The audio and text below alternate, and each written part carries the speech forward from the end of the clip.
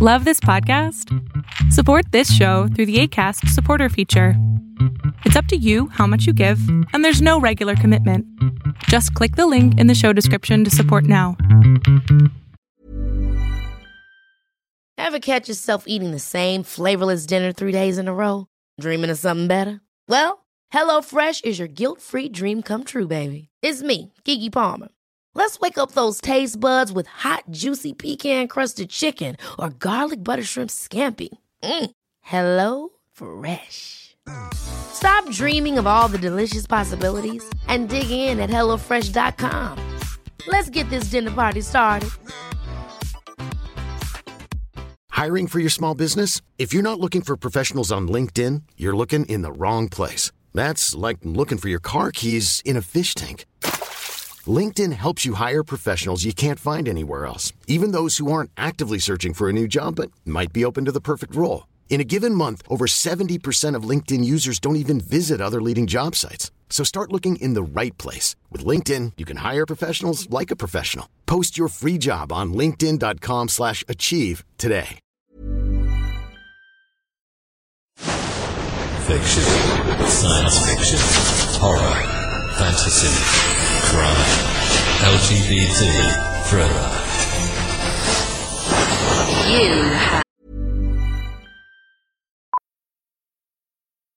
Millions of people have lost weight with personalized plans from Noom. Like Evan, who can't stand salads and still lost 50 pounds. Salads generally for most people are the easy button, right? For me, that wasn't an option. I never really was a salad guy. That's just not who I am. But Noom worked for me. Get your personalized plan today at Noom.com. Real Noom user compensated to provide their story. In 4 weeks, the typical Noom user can expect to lose 1 to 2 pounds per week. Individual results may vary. Here's a cool fact. A crocodile can't stick out its tongue. Another cool fact, you can get short-term health insurance for a month or just under a year in some states. United Healthcare short-term insurance plans are designed for people who are between jobs, coming off their parents' plan, or turning a side hustle into a full-time gig. Underwritten by Golden Rule Insurance Company, they offer flexible, budget-friendly coverage with access to a nationwide network of doctors and hospitals. Get more cool facts about United Healthcare short-term plans at uh1.com.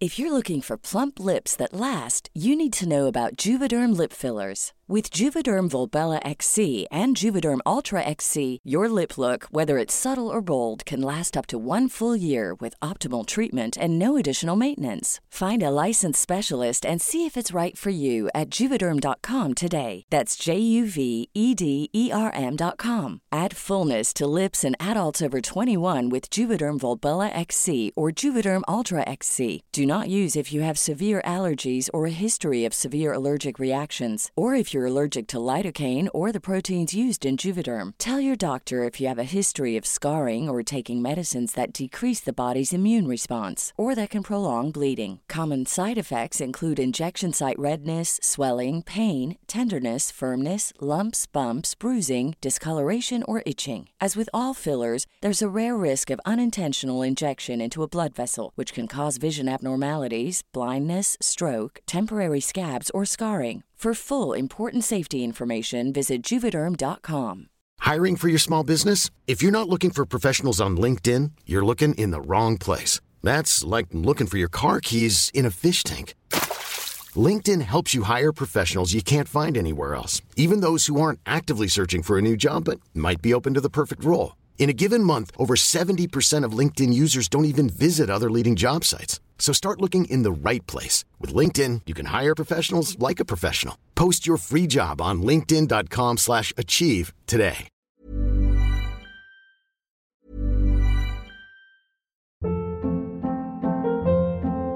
Hold up. What was that? Boring. No flavor. That was as bad as those leftovers you ate all week. Keke Palmer here, and it's time to say hello to something fresh and guilt-free. Hello Fresh. Jazz up dinner with pecan-crusted chicken or garlic butter shrimp scampi. Now that's music to my mouth. Hello Fresh. Let's get this dinner party started. Discover all the delicious possibilities at HelloFresh.com.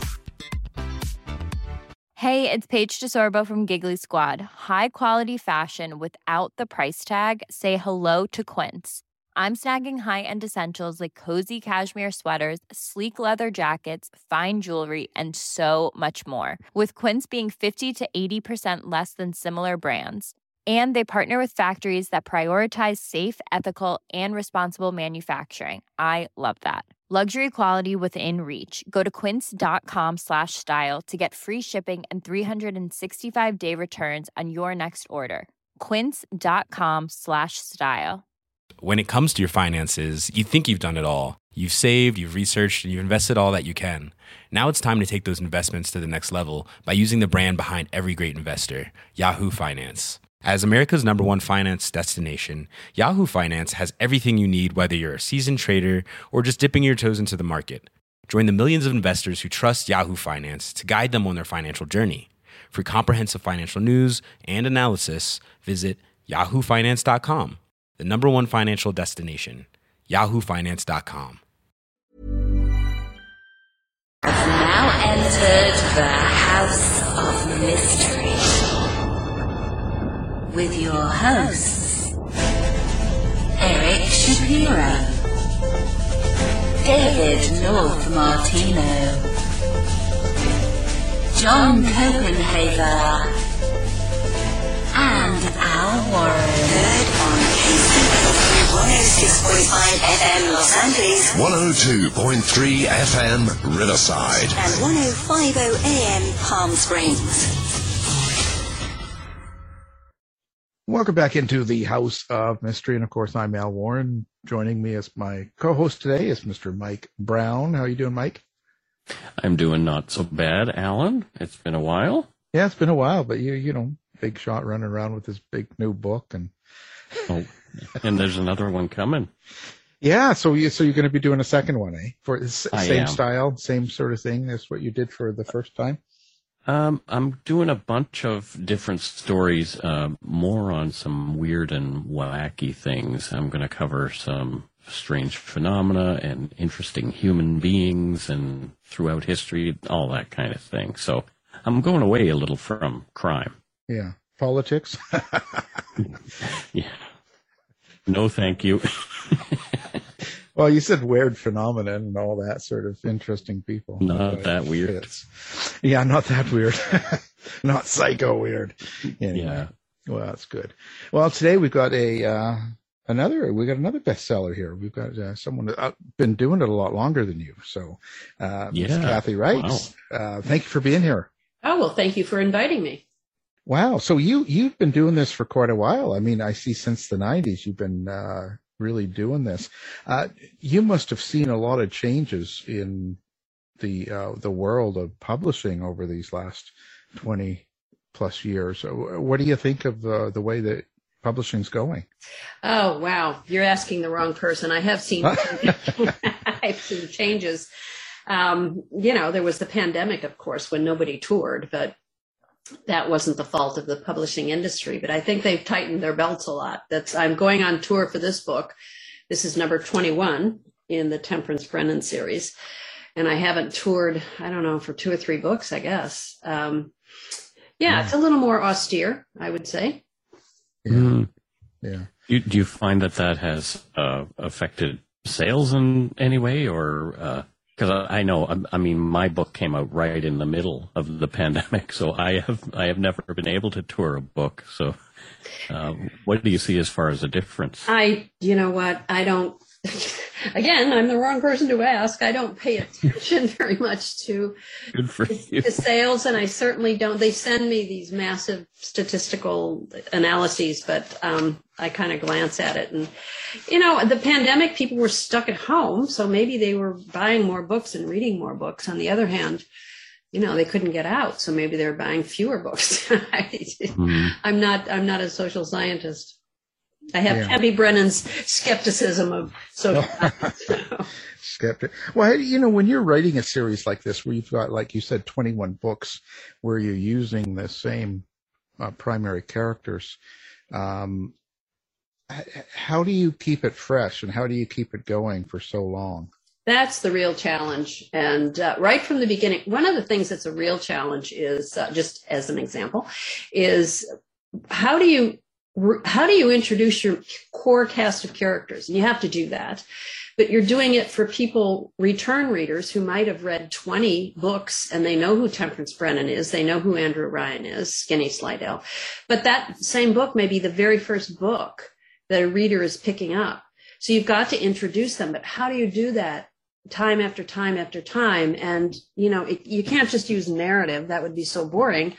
I have had her being cross-examined on the witness stand. I have had her sitting in faculty meetings where she's bored, so she starts writing her autobiography. I mean, I'm always trying to come up with new ways to get the central characters and central premise out without being repetitive to return readers.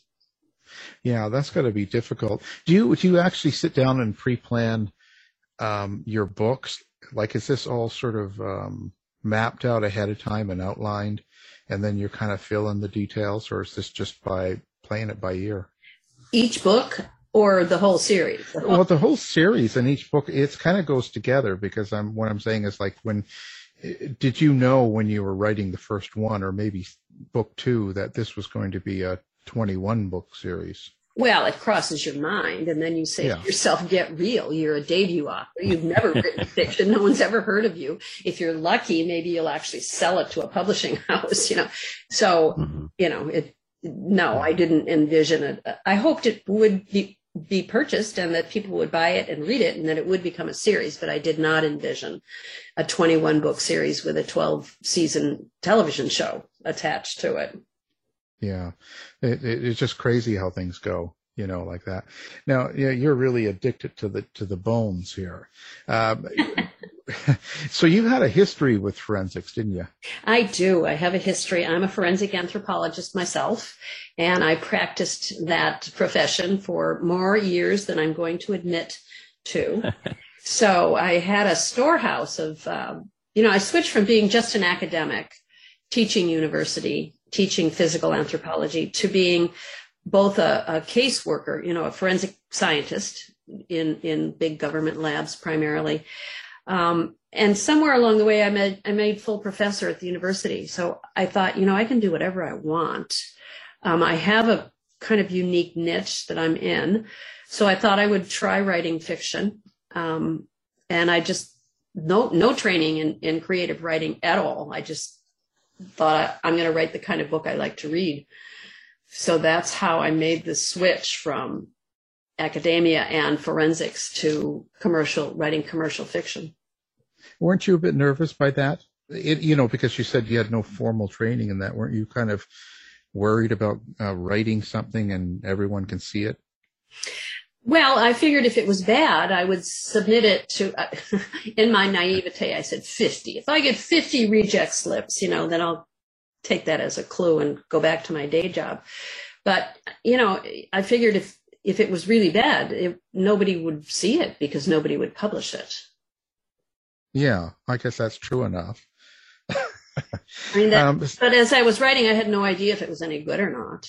How do you feel now that you're in book 21? How do you feel like it's come along? Do you think that you've noticed a big difference? Well, hopefully I've evolved. Cold Bones, the new book, is kind of a retrospective. It's the storyline is that Tempe is sent out on a number of body recoveries, and an eyeball shows up on her back porch. And anyway, she eventually realizes that someone is copying her earlier cases. Someone is mimicking these early deaths and early murders. So what I've done is I've drawn from earlier books in my series to create this storyline. So I thought that would be a lot of fun for my return readers, but also give kind of a peek into what it is I do to first-time readers. Did that answer your question, or did I just go way off? Well, we were talking politics earlier, so that was a political answer. No, it's all good. So your main character, is your main character you? Well, yeah, a lot of it, certainly professionally. She does exactly what I did. She commutes from North Carolina to Quebec. She does all of the forensic work on both, forensic anthropology work on both ends. But I'm told we have the same sense of humor. And I try to put humor in the books, just as we did in the show, which is hard because every episode and every book deals with violent death. So how do you do that and still be sensitive if that's a real balancing act? But she's also her own person. She's younger in the TV show. She's got quirks. I wanted the character not to be perfect. So obviously I couldn't draw on myself for that. So, she's a recovering alcoholic in the books, not so much on the TV show. So yes, she's partly me, but she's also her own person. So how do you see your character? Like, do you, because I asked this because a lot of the fiction writers that we have will say that they hear the voice or they see them visually in their mind and things like that. What's your experience with your main character there? I hear her more than I see her, and now it's hard not to see her as Emily Deschanel. But I do hear her voice, and I don't believe in that. Oh, the character took over and went off in this direction, and you're at the keyboard, you have the delete key, you're in control. But I do see things she would say, and I can anticipate things that, jokes she might make and things she might do. But I'm the writer, I'm in charge, I create her. Yeah. You're not waking up in the middle of the night with a shovel in your hand or anything. Tempe takes a lot more risks than I do. I do not go out digging up bodies, and much less so in later books. I mean, she did that in Deja Dead, which was the first book. But, if she just stayed in the lab all day and looked at bones, that would not be very interesting, I don't think. So she does get involved, both in the TV show and in the books, get involved a lot more in the actual detective end of it, the investigative end of it, than I do in real life. I've gone to crime scenes, of course. I've gone to death scenes with cops, with detectives, but I don't go interviewing witnesses and that sort of thing. Do you think it's come a long way, this whole the forensics with bodies and stuff? Has it grown so far that maybe if you went back into the lab, you wouldn't understand a lot of it? The science, the actual science? Yeah. Oh, no, I keep up with my field, even though I'm not actively doing casework. That's just been a very recent development. And I still attend the American Academy of Forensic Sciences meetings, unless we're having a pandemic. I still read the journals. Every week I'm online with 5 other forensic anthropology women, and we discuss developments in the field and different cases that they're involved in. So I'm very much still in contact with the field. So I don't think I'd be surprised if I will, I'm sure in the future, go into a forensic anthropology lab.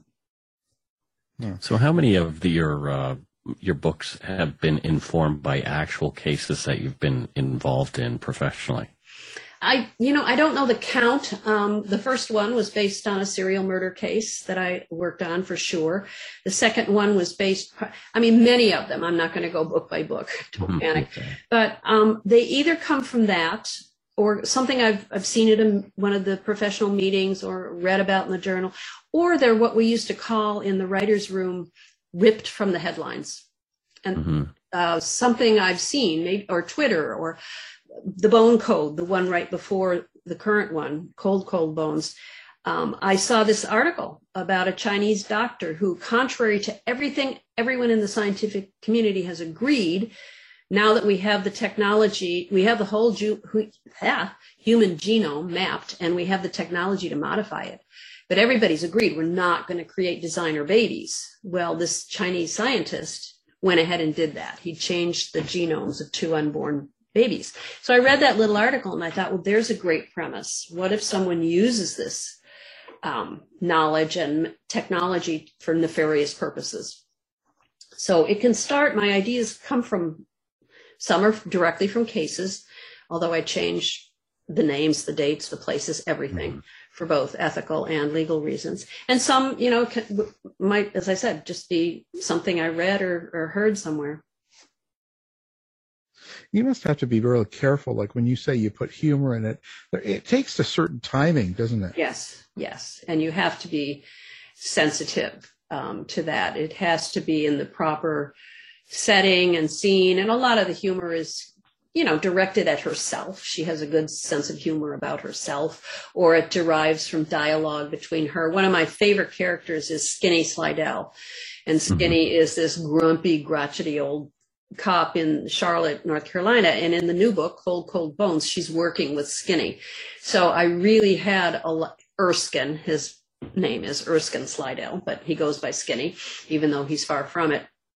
So I had a lot of fun writing the dialogue between Tempe and Skinny. So you can do it in that context, I think, without being offensive. But, it's almost like real life. There's a lot of Black humor in the autopsy room. It's a tension reliever, except in certain situations. For example, if it's a child autopsy, it's absolutely dead silent.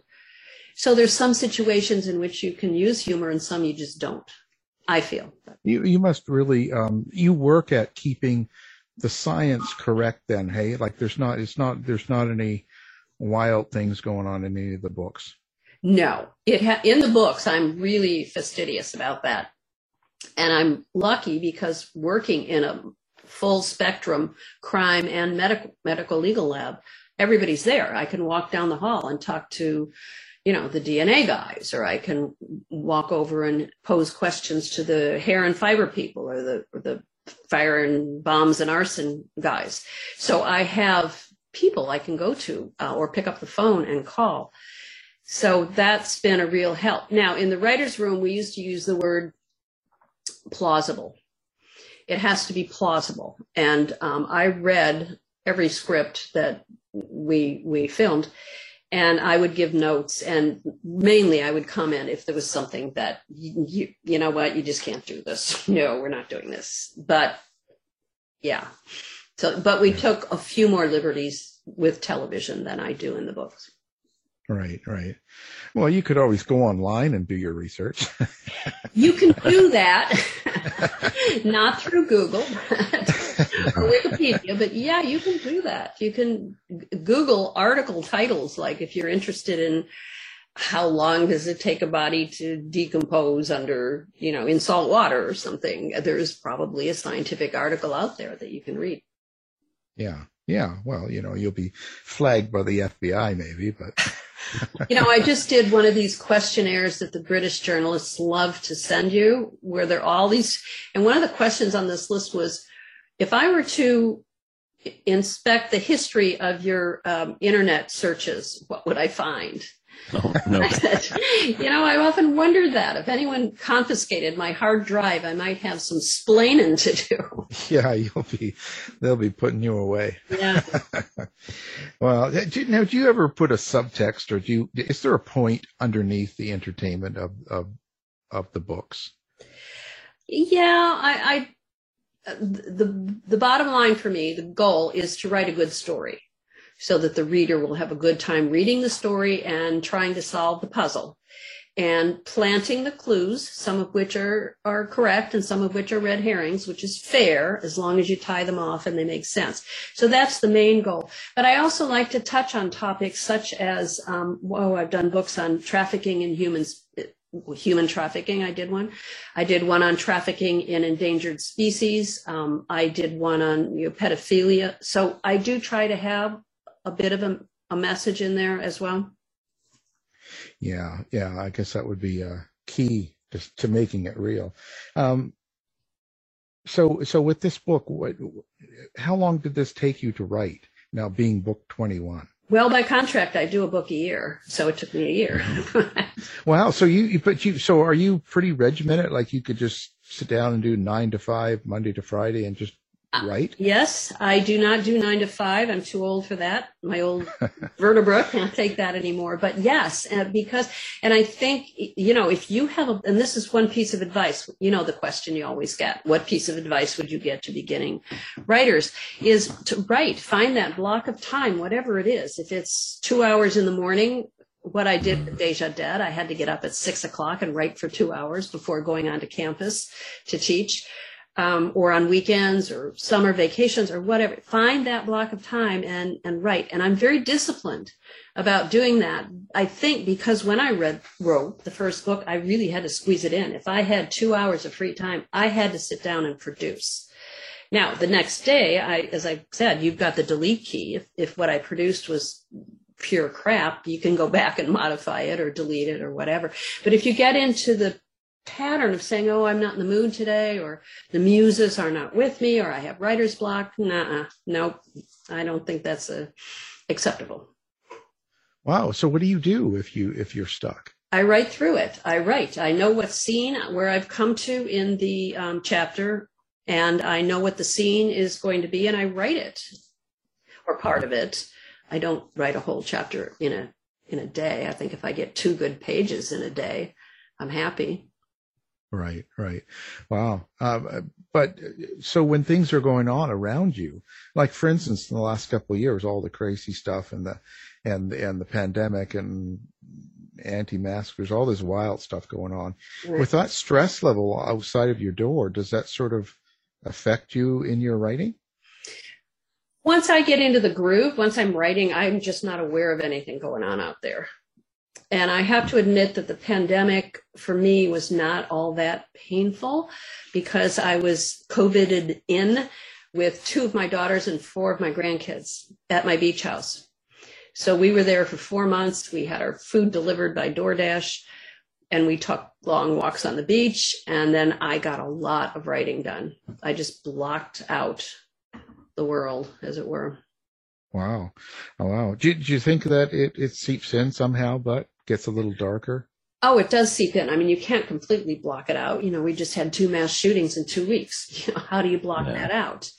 Yeah. And we still have assault weapons on the street. But anyway, that's another topic. But yeah, boy, I'll be getting hate mail for that. All right. No, it's good. It's good. So how do you know when this series is going to end? Or do you? Don't yet. I'm writing The Bone Hacker for next summer. Is the last book on my current contract. What's funny? The title, is that a funny thing? Yeah. Well, it has a double meaning. It has a double meaning because computers and yeah. I like that. Yeah, and also the killer's chopping off people's hands, so it has like a double level. Oh, wow! So I'll have to decide at the end of The Bone Hacker, well, sometime soon, as I'm finishing it, whether I'm going to do another contract. So wow. We'll see. Yeah. What do you think that makes the decision? It sounds like you can just you could probably do 30 of these. I could. I'd like to. Yeah. I suppose that's a lot for one series, though. Yeah. People have done it, like Jack Reacher. How many books of those are there? Well, yeah, too many. And Sue Grafton did 26, right? And so there are series that have gone long time. Yeah, it's just, I think it's hard to keep it fresh. And then how much can you put your characters through, right? Because your character's going to be developing throughout each book. So how, what are they going to do next? Right. And part of the definition of a thriller is that your character or someone close to him or her is in danger. And how many different ways can you find to do that? I've had her thrown off a cliff. I've had her, buried alive. I've had her, in a fire. I've had her. Yeah. Well, she's got to get sick in a pandemic next. I think she was sick when she was in Guatemala in Grave Secrets. Not a pandemic, but, that's an interesting question for writers is what do you do with the pandemic? Do you acknowledge it? Do you work it into your story, or do you just completely ignore that it ever took place? I chose in this book to just kind of give lip service to it, and someone's wearing a mask, and that's the last you hear about it. But others will choose to treat it differently.